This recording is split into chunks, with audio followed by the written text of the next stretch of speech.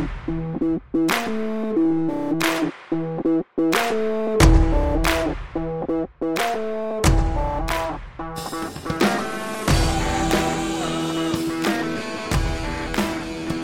to another episode of Live from the Blue Seats. I'm your host, Rob, joined this week by the usual suspects, Becky and Dave, and we are reacting to the Rangers clinching a playoff spot, a real playoff spot for the first time in 5 seasons, and we will be spending the rest of the month of April gearing up for New York Rangers playoff hockey, and that probably is the most exciting, other than I think the Rangers winning the draft lottery a few years ago. This is probably the most exciting or excited we've been recording one of these podcasts. So Becky, Dave, how are you guys doing here as we officially are getting ready for playoff hockey?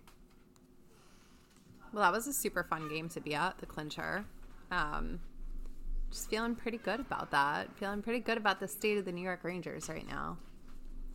Yeah, I am good. I was actually considering doing the, as Luker pointed out, the patented Dave Shapiro sigh, but I decided against it because this is such a happy topic. I can't remember the last time we've been this excited for something. You know what? I'll go with right before COVID and that team making that ridiculous run. Shesterkin just called up. We didn't want to fire DeAngelo into the sun immediately. Yes. No, we kind of did, but we were like, you know what? Just shut up and play hockey, and we'll be fine. And he didn't do that, but we digress. I think that was the last time we were truly excited about the Rangers because they were not sneaking into a playoff spot. They were making their presence known. And then the last 2 years happened. That was fun. Yeah. But now it ends on a high note. Right around... What was that? Now it ends on a high note. Well, yeah. I was going to say, that was right around when we actually started doing this podcast kind of in its current form. And... yeah, there was a lot going on, and that was, there was also, in typical Rangers fashion from the last couple of years, there was a lot of drama surrounding the team off the ice, whether it was the Chris Kreider, are they going to trade him, are they going to extend him, how does that look in hindsight, by the way? There was the Igor Shesterkin, Pavel Buchnevich car accident. I think we were reminiscing about some of these moments on Saturday, Becky, and, you mentioned it, we were at the game. Just tell us about the vibe in Madison Square Garden on Saturday, as the Rangers, dominated the Ottawa Senators 5-1 and clinched a playoff spot. The vibes were immaculate. Also very exciting. Not really a friend, but Pete Alonso hit a grand slam.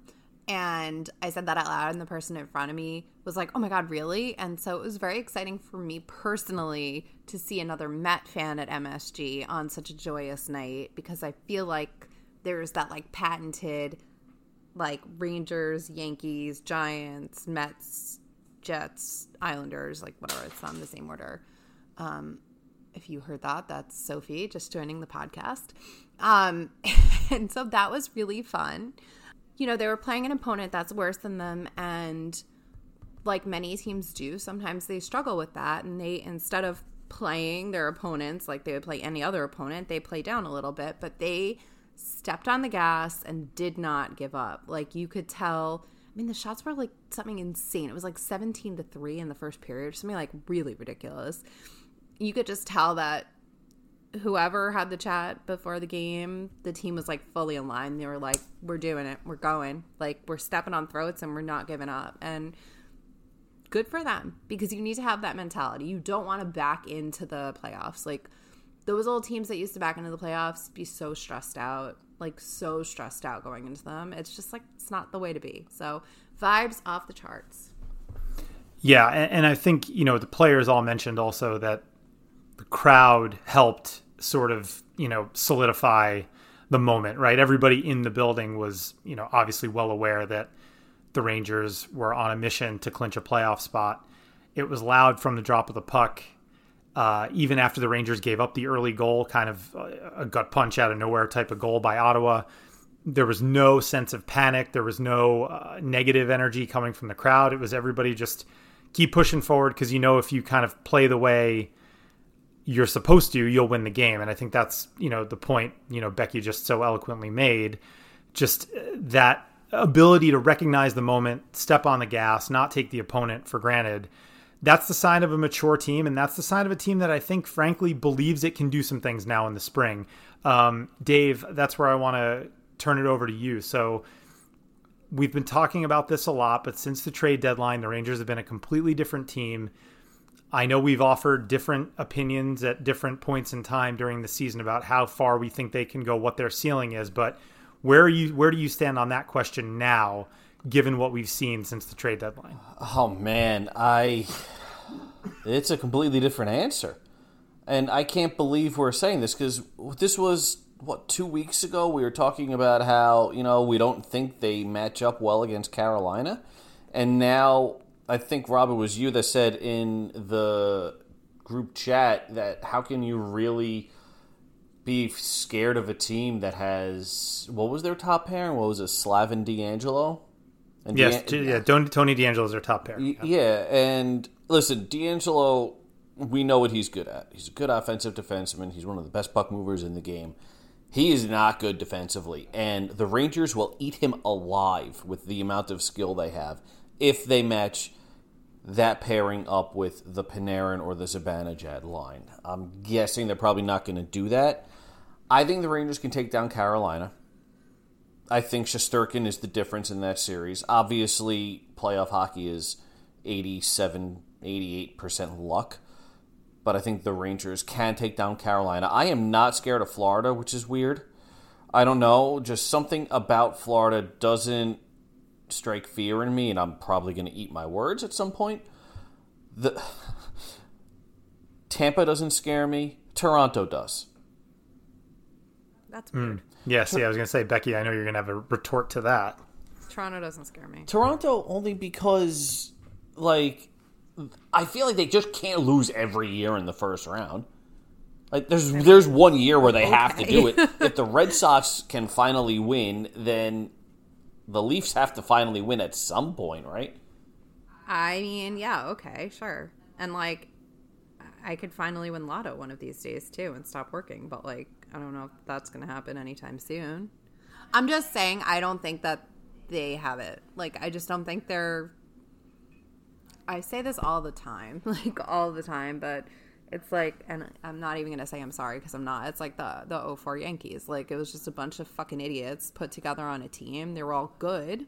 It's not like they were a bad team, if you look at the talent, but I just don't see it. It's not like a melded, cohesive team.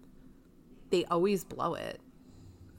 I don't know. Maybe I'll eat my words. I don't know. But I'm not going to be afraid of Toronto until they give me a reason to be afraid of them, if that makes sense. Well, yeah, their goaltending, maybe people say that about the Rangers. Is suspect. So, yeah, you're right there. It's suspect is a nice way to put it.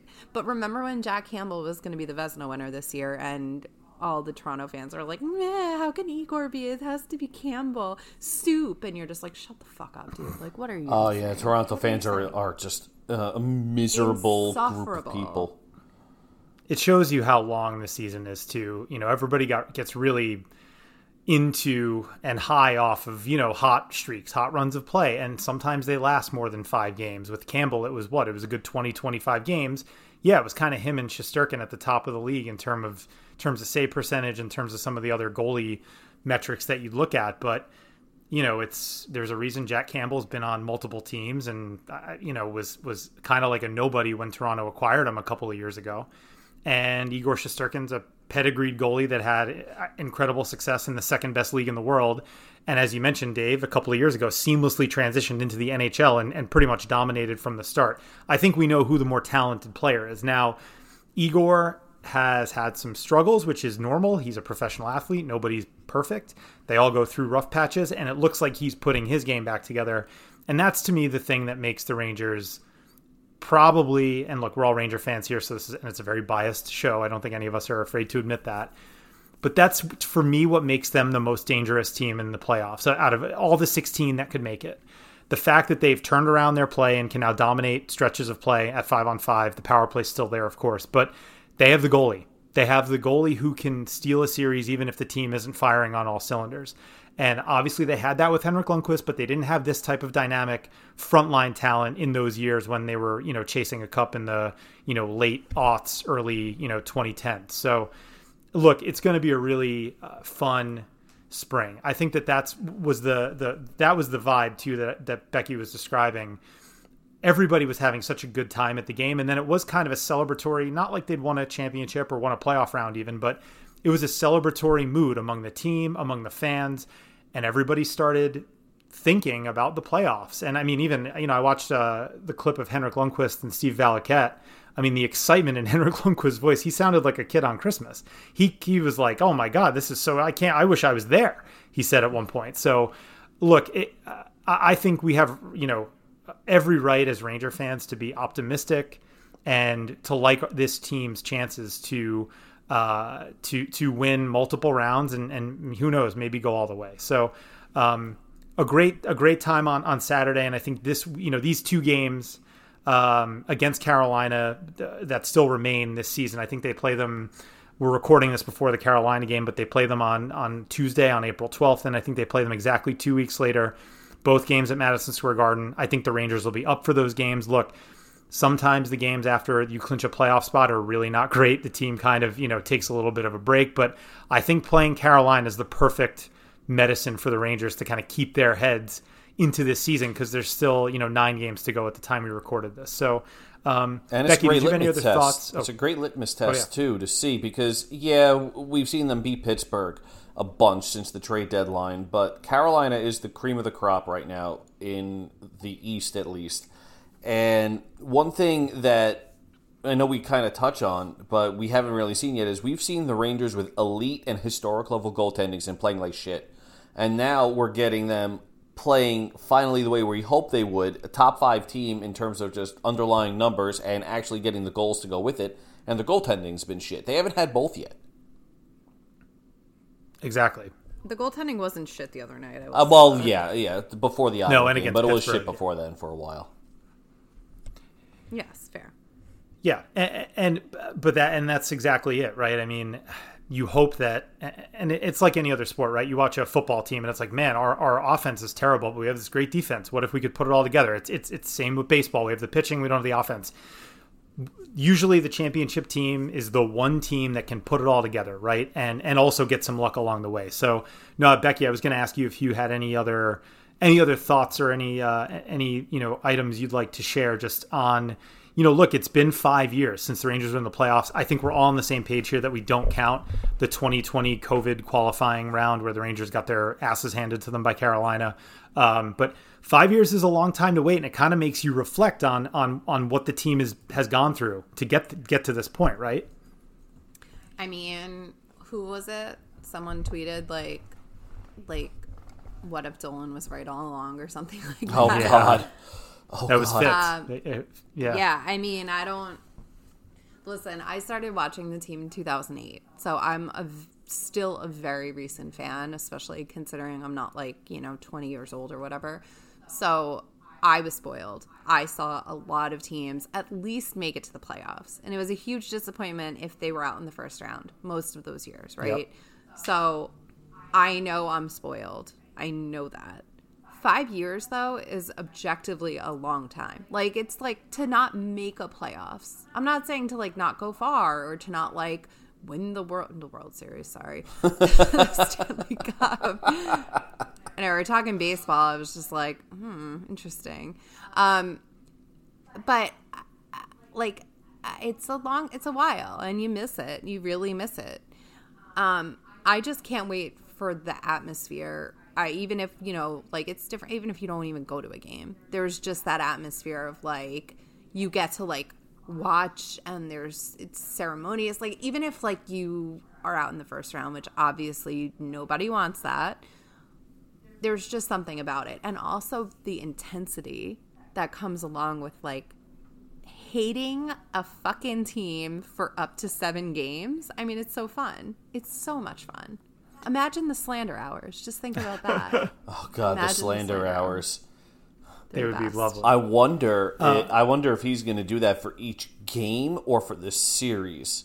because we're going to have to be wait creative if it's each game, because we got to come up with 4 per team. You got to wait for the series, because you don't want to poke the bear, at least in my superstitious mind. Becky, I'm glad you brought up that excuse me, tweet from Fitz. So I'm sure a lot of our listeners might follow him on Twitter at FitzGSN. We'll kind of chat once in a while. I found it very entertaining, and I thought it was a good discussion piece. He tweeted, "What if James Dolan was right all along?" about obviously the moves he made just about a year ago, firing Gorton and Davidson, all the stuff the Rangers then went out and did with Chris Drury at the helm. Where do you stand on that, Dave? I'd love to hear your opinion. I love how you went to me first, because you know how vocal I am against Drury. But even more so on the Dolan end, because Drury is whatever, right? He's just the guy that was there, and I think but even James Dolan, I think was upset that it was taking so long. I think, to Becky's point, he didn't want to wait 5 years between playoff berths, and obviously the losses to the Caps and Islanders didn't help. Obviously his mercurial decision making style, but more on the Dolan end, more on the the owner of the team stepping in and making that type of change. Did he actually make the right move? I mean, it's a little bit of it's definitely a loaded question. That's kind of the point. Even a blind squirrel finds a nut. That makes no sense, Dave. I love you, but that you've never heard that phrase before? It's like a stopwatch is right twice a day kind of a thing. Yeah, but it's not like this was like a pretty large decision. Yeah, and he's never done this with the Rangers before either. Yeah, but it's not like he does it with the Knicks every 2 years, and then the Knicks make it to the playoffs or something, and you're like, oh yeah, he did it finally. He usually is pretty hands off with the Rangers. I listen. We can't complain about, or I can't complain about Dolan, because he is willingly spending up to the cap every year, or you know what I mean. He will spend up to the cap every year. He will spare no expense on this team, and there are very few owners in the league that actually do that. It's his toy. He doesn't need the money. He just sold Cablevision for the price of every island in the Caribbean or something like that, and he just doesn't need the money. So he's having fun. You can't ask for a better owner than that just off that alone. I don't think what he did was right. I think it was an overreaction, or him finally finding the reason he needed to fire Gordon and go above JD's head. And JD was only fired because he refused to fire Gordon. And I don't know. I don't know how I feel about that. I liked what Gordon was doing.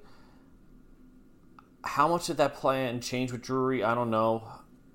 I don't have an answer. That was a lot of words. Yeah, I have no fucking idea. That was words. There's a lot of unknowns there. Yeah, but Becky, where are you on this? I mean, I love a little bit of drama.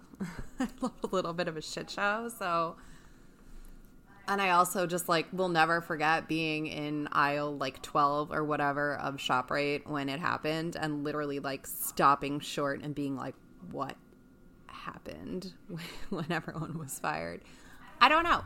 I do know that I think we probably all owe Drury a little bit of an apology, because what he's done at the deadline's doing well, and you have to wonder if, and I don't want to talk about this too much, because honestly, I almost quit Twitter because of this goddamn person, but you have to wonder if the deal for Eichel was really done, and then something happened that it wasn't done, and so that was what they were expecting, especially when they traded Buchnevich and blah blah blah and yada yada yada. So whatever. All I'm saying is that I think that Drury made some really intelligent, just not even flashy, but just smart moves at the deadline, and I think that as bitchy as we all can be about the fact that he's the president and GM and he loves American players and he's whatever. He did good. And so we'll see. I'm sure he'll wear out his welcome at some point, like everyone always does, but except for Chris Kreider. But I think that there is some merit to the fact that he made this big change and the Rangers are doing well. he made this big change, and then Gerard Gallant was, hired, and Quinn was out. Like, should we be sad that Quinn was out? Somewhat abruptly? God, no. No, but that's the thing. I mean, like, we all love JD because he's JD, but like, what was he doing that was so valuable for the team? And you could tell me what he was doing, because candidly, like, I'm not thinking hard about it, but like, I don't know. I just think that that a lot of people, and like myself included, have attachments to certain ideas of people and ideas and memories of like what like people on sports teams, not only players but the front office and all the, just the collective. We have ideas of what they are, and that's it. And we stop short, and we will not see any faults in those, or we won't see any good in those people. So I just think probably we need to not take it so personally. Yeah, what I would say also about this is, we kind of joked earlier, and you just said, Becky, like, I love a little bit of drama. But as I said, the Rangers, for most of the last 3 seasons before this one, it was way too much drama off the ice. There was way too much, stuff going on. And it seems to me that the second that James Dolan came in and fired everybody, he ironically was like, yes, this is probably the most dramatic thing I can do, but it's going to end the drama, because the Rangers this year, pretty much since Drury has stepped in, there has been absolutely no issue as it relates to off the ice stuff, any sort of character issues, any sort of leaks, as we know. All of those things, he's basically run a much tighter ship. Whereas I think JD and even Gorton over the years, you develop relationships with the media, certain things, get out in the press. JD's kind of a gregarious, outgoing guy. I think that's pretty much the opposite of Chris Drury. So the drama kind of ended. And I think maybe Dolan just said, listen, cut the bullshit, get down to business. As Dave said, I open the wallet when you need me to open the wallet. We're going to sign guys to big contracts that we value: Panarin, Fox, Zibanejad, Kreider. We're going to supplement this team with smart trade deadline additions, which, look, to me, Andrew Kopp may be the single best deadline acquisition any team has made, and he may truly be a find for the Rangers. He may be their, I can't think of a comparable player off the top of my head, but a lot of teams will find late bloomers, diamonds in the rough that turn into, not quite all-time players, but great players, and that might be Andrew Kopp. He literally pulls the whole team up with him. If you look at his analytics, he's scoring at a point-per-game pace playing with Panarin. That guy might be the real effing deal, and that is a masterstroke. Parenteau, yeah. Parenteau. That's a good one, though. I mean, Parenteau ended up being a point-per-game player, right? And he was like 28 years old, right? So the Andrew Kopp may be that Ranger, like that diamond in the rough that completes this team. So I couldn't agree with you more. And I think, look, when those firings happened, I was shocked and a little bit kind of thrown off, but I was not as sad or disappointed or like ready to go to the Garden with pitchforks like a lot of fans were. I think we had my attitude was like, let's see how this plays out, and it's played out pretty well. So, all right. So I think we want to get to, Dave, you put out something on Twitter that I think we got some fun reactions to. So I want to go through some of those tweets, and then I know we have a bunch of questions too, which we definitely want to get to. So maybe a few minutes on your tweets, if you could just give us a little bit of a setup, Dave. Yep. So I got to find it first. I don't remember the exact. Okay. So basically, if you've been on Twitter the last couple of weeks, you've been seeing everybody posting these fun things where everybody's getting canceled for whatever reason: food takes, movie takes, video game takes. Everyone's posting their worst takes, and I said, you know what? Let's flip this around and reply with the take that you had on the Rangers. That was 100% on the money for this year, and it got some good engagement. We got 100 replies and 30 quote tweets. Was that 120 replies? Nice. We're not going to go through all of them, but there's one or two that were funny, and then there were a couple that were actually, things that we've been talking about here. I'm not sure if you guys had anything particular that caught your eye, but I'm kind of scrolling through it now. Well, I think maybe I'll share mine, and then I don't know if Becky's got one, but I mean, I'll just come out and say this. I didn't think they'd miss Buchnevich that much. I think I was pretty on the record about that too. I I was pretty optimistic about Sammy Blais. Obviously, that didn't happen with the injury, but I saw the logic there, and as much as the trade bothered a lot of other people, and I think people are going to hold on to that as a reason to hate Chris Drury even many years from now. Look, excellent player. He's having a great year in St. Louis. Becky and I were watching the Blues the other night. No ill will towards Pavel Buchnevich. He's a delightful guy. He's an excellent hockey player, but I felt it would be pretty easy for the Rangers to move on from him, and I think I was pretty on the money about that. So I'll claim the Booch trade was okay take and say that's mine. Interesting. Although the Blues are like my West team, just because like listening to Pang call a game is just amazing. But yeah, I mean, I said that I didn't think that the off-season signings were bad, like Goodrow and Reeves, and I'm standing by that. I think Goodrow has been an incredible addition to the team. Unreal. He's amazing. I mean, like, you see he, like, gets under the other team's skin, too. Like, I think it was the Penguins game that, yeah, it became a complete shit show. And he was just, like, he was, like, laughing at the bench. Like, he was just having a good old time, because I'm sure, what are they saying to him? Like, he's won. What are you saying to fucking Barclay Goodrow? He's won and he's really handsome. Like, these are two things that you cannot take away from him. So, but yeah, I mean, and I like have receipts of people bitching and complaining about it, and I pray to fucking God that Goodrow scores like the Stanley Cup winning goal, just so I can throw them out. He's going to score some big ones. You can clip that out, Dave, and put it on Twitter. This guy's going to score huge goals in the playoffs.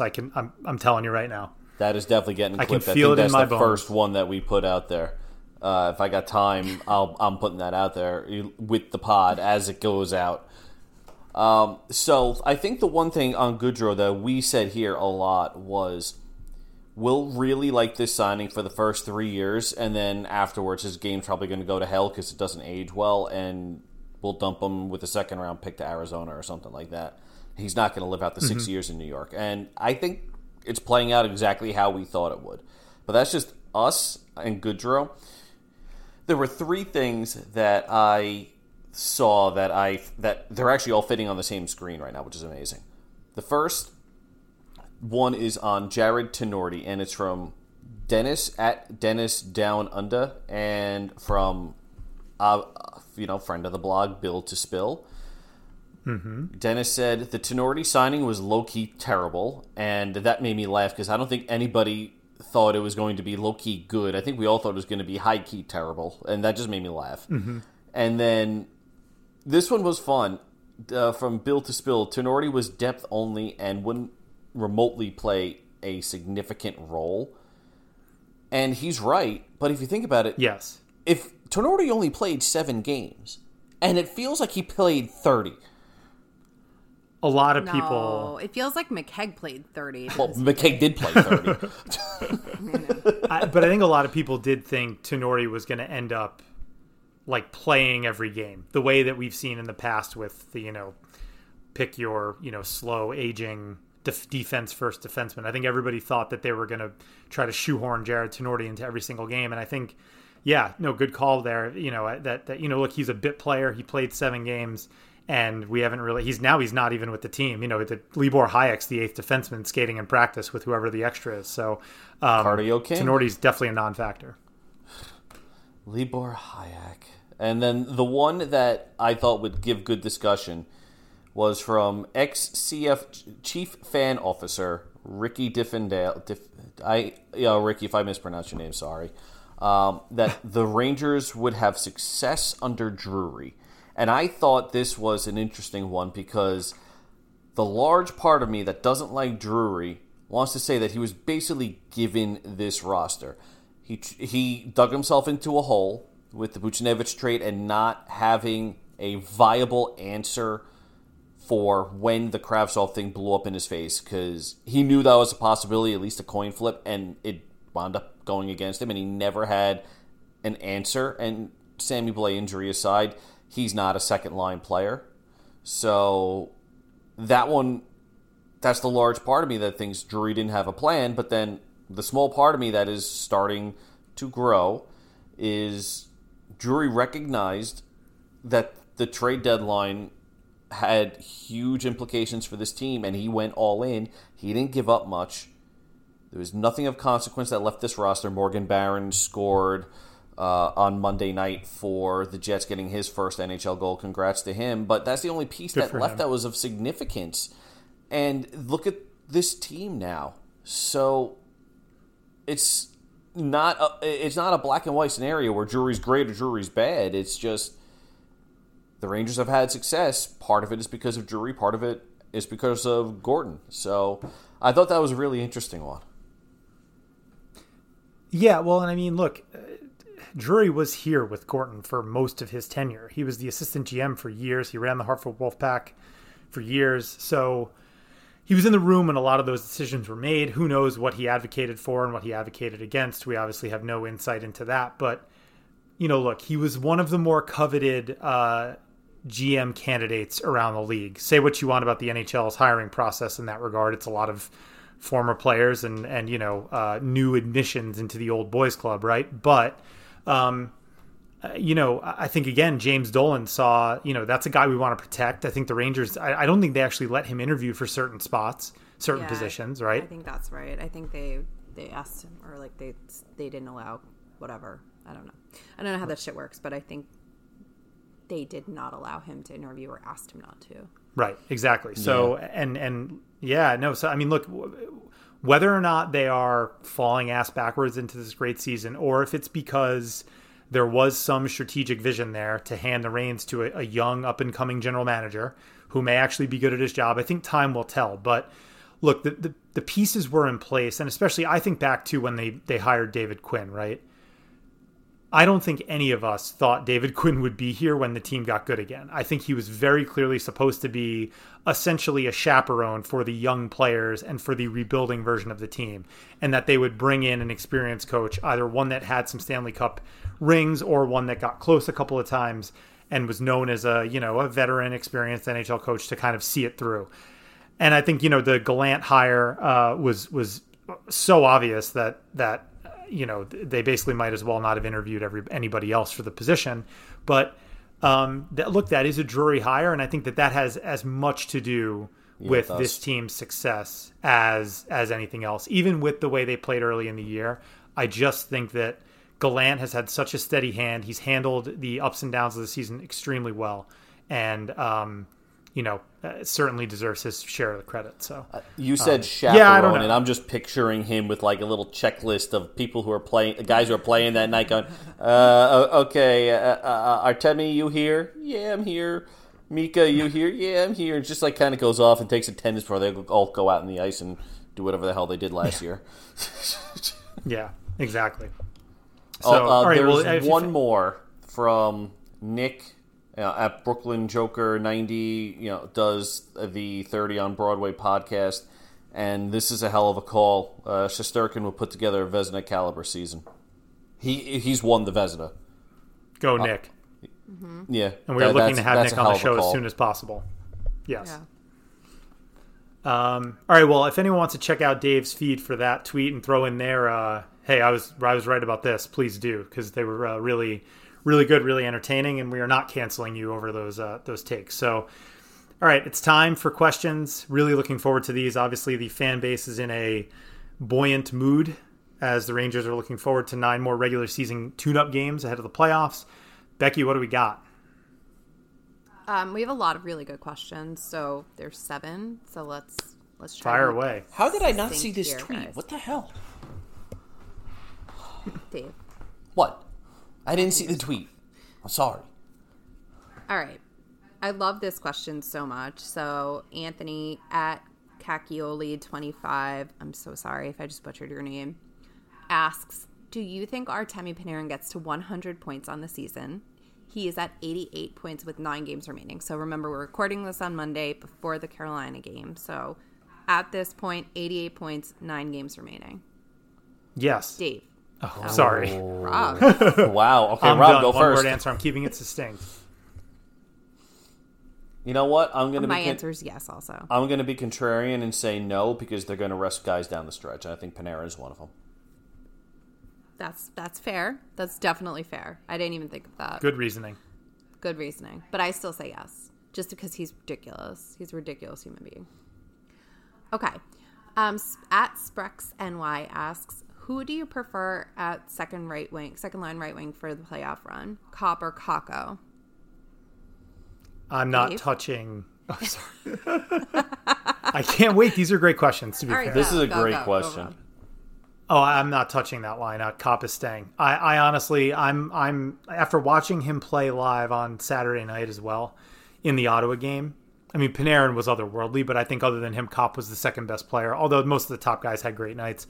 I legitimately think Kopp is like, maybe I'm like going crazy here. Like, I think if Kopp plays like 3 full seasons, let's say, as a Ranger, like he's probably scoring as much as Ryan Strome.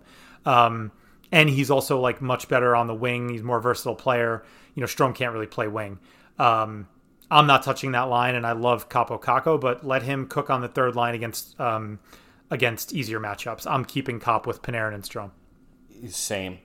And I'm really looking forward to a confident Hedl, a confident Laugh, and a stronger Kakko feasting on third pairing defensemen. Feasting on them. That's what I was going to say. I was going to say don't touch it now. Give it to Kopp. And also, it's really good when you have that problem. When you need to decide between 2 good players to put on your second line. That's like where you want to be. When you can roll all your lines. Like that's a fantastic problem to have. Yes, and I also, just to quickly add, I think that Kakko may get his shot in the top 6, but not with that line, but eventually with Mika and Kreider again, if Vetrano hits a cold spell, which he might, because look, he's a goal scorer, but goal scorers are streaky, and you know, maybe Gallant after a tough playoff game might want to switch things up, and maybe Kakko's playing well. I think Kakko gets some shots on the top line as we go through the playoffs. The lines as they are now are not going to be what they are in game 4, game 7, God willing, game 15 or 20 of the playoffs. So just keep an eye on that. But I think you might see Kakko back with Kreider and Mika Zibanejad at some point in the playoffs. Yep.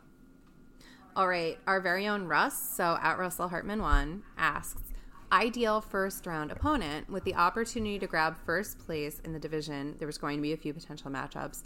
Russ, I like where your head's at. I like where your head's at a lot. Ideal Rob? first Ideal? round. Every time I say someone's name. Rob and I are coordinating this on the side, by the way. We know who you're going to say first, and we just kind of mess with you. That's fine. I deserve it. Ideal opponent is Washington because they're the worst team.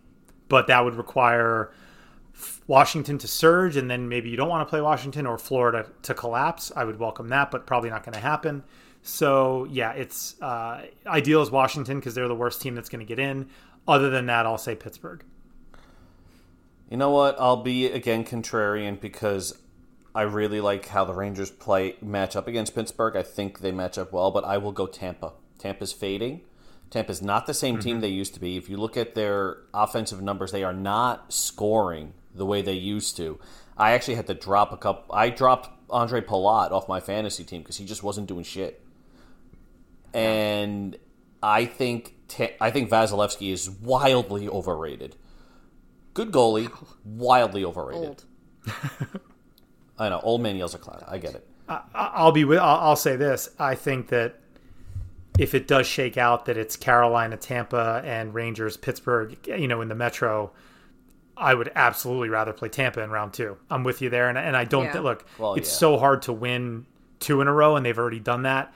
It's nearly impossible to win 3 Stanley Cups in a row. Even the best teams of the Cap era, which Tampa is one of them, but like you get picked off, you lose early.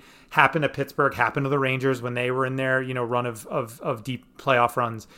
Tampa's due. I mean, I know they got swept by Columbus not that long ago in the first round, but they're due to get picked off early. And I agree with you, Dave. That punch just isn't there. The 3 times the Rangers have played Tampa this year, too, the game felt I don't want to say easy, but the game felt like a normal game for them. It didn't feel like a Carolina or even an Islander game where there's these moments where they kind of just seem a little bit overwhelmed by the game because the other team's really good and they're pushing.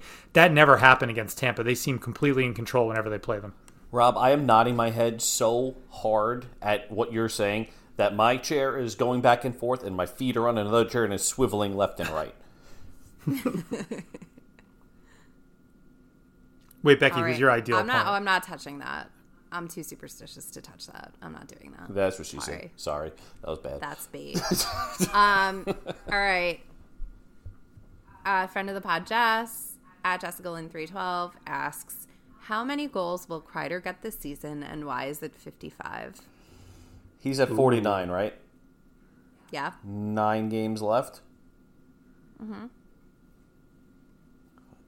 Oh, Jess is going to kill me. 53. Why is she going to kill you? Because other than the usual reason. It's just short of Jágr's record of 54. He doesn't even tie it. I think that the Rangers will start limiting ice time in games, or not limiting ice time. The Rangers will start being a little bit more flexible with who gets ice time and when. They're going to roll lines more evenly, roll power play units more evenly, because they don't need to burn out their top guys, and they're probably going to sit a guy or two, or sit these guys for a game or two, probably rotating them in and out. I don't think Kreider gets to 55. I don't think he even ties Jágr. I think he gets to 53. Wow. Yeah, so it's funny. I the only reason I'm going to say this answer, that's also because I know Jess very well. And I know that she knows where you live.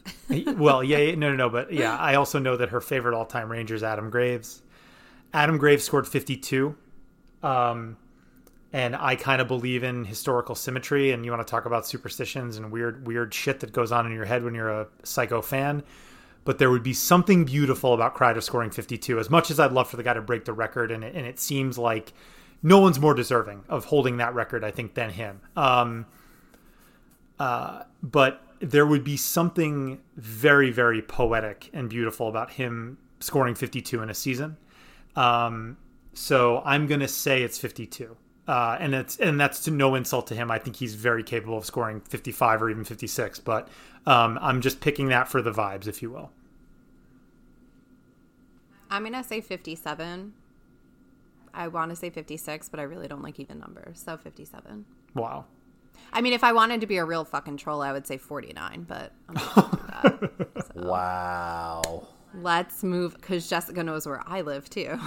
Let's move on.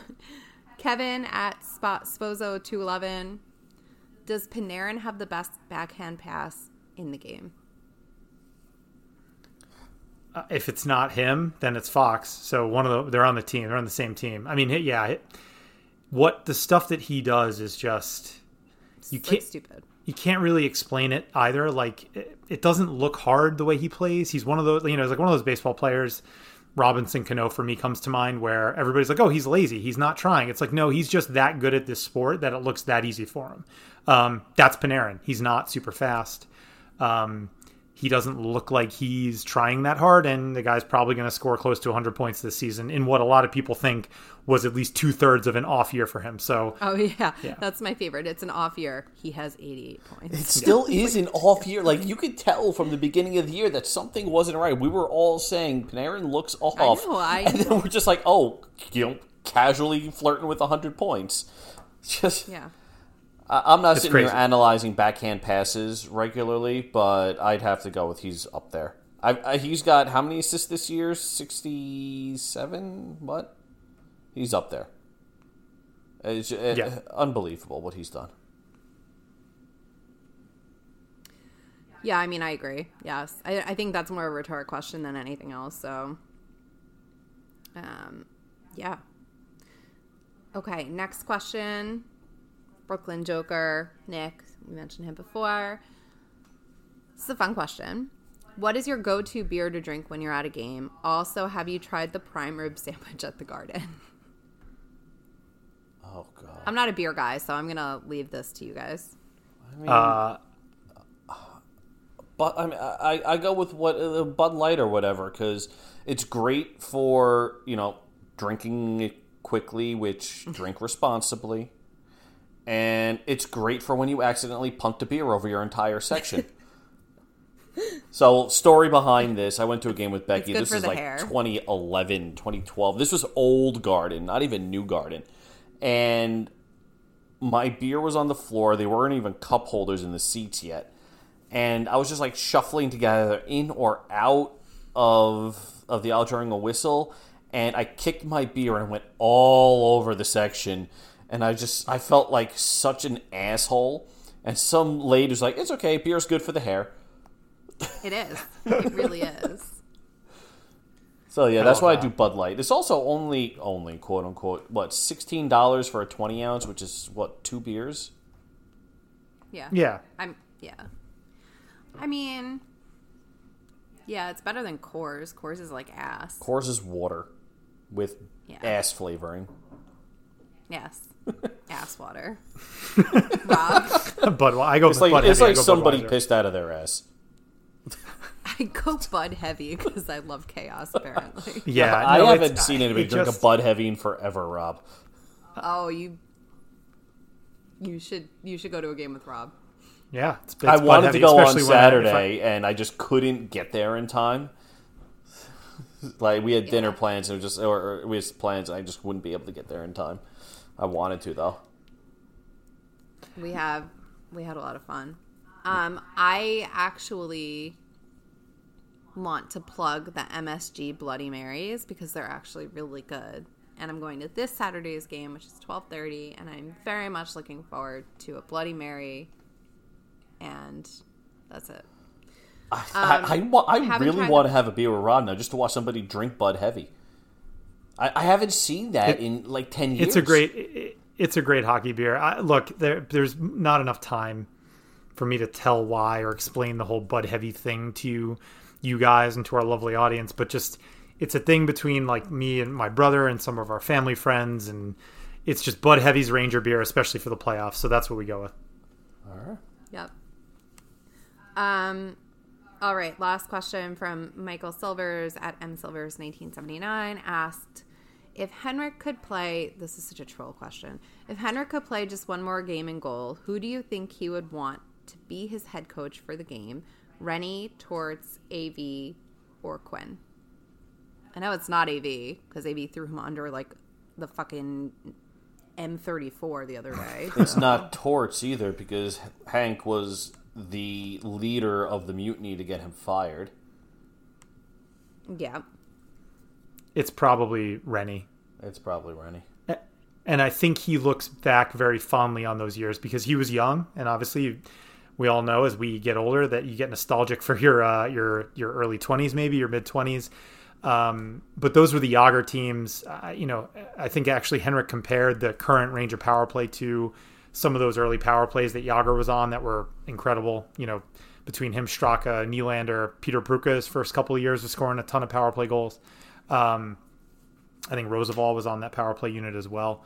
I think it's Rennie, and I think it's more of a nostalgia thing than anything else. Although I always thought Rennie was a good coach, but I don't know if there's just a lot of that's too far in the past that I'm really not remembering certain things. I don't know. Peter Pruka is a healthy scratch. I know. I do remember that. The Tom Rennie line generator. I feel like we bring it up once a week. We do. We do. And it's great. That's all we have, guys. That's it for questions for this week. But I think those were some pretty good questions. I love the fan questions. I really do. Me too. They're fantastic. Keep them coming, especially as we get closer to the playoffs. Becky, Dave, any final thoughts? No. I mean, I think I'm just like jacked, and I'm just so grateful that they clinched and we don't have to go down to the wire. That makes a difference. That means something. I'm just excited. It does. About it. No, it does. And I think it means something for the players too, to be able to rest a little bit and focus on certain parts of their game rather than, just have it be a frantic push to the end. So, no, totally agree there. Dave, anything from you? So this is the first playoffs where White Claw is a thing. And I don't know how I'm going to survive. So White Claw is going to be your drink of choice.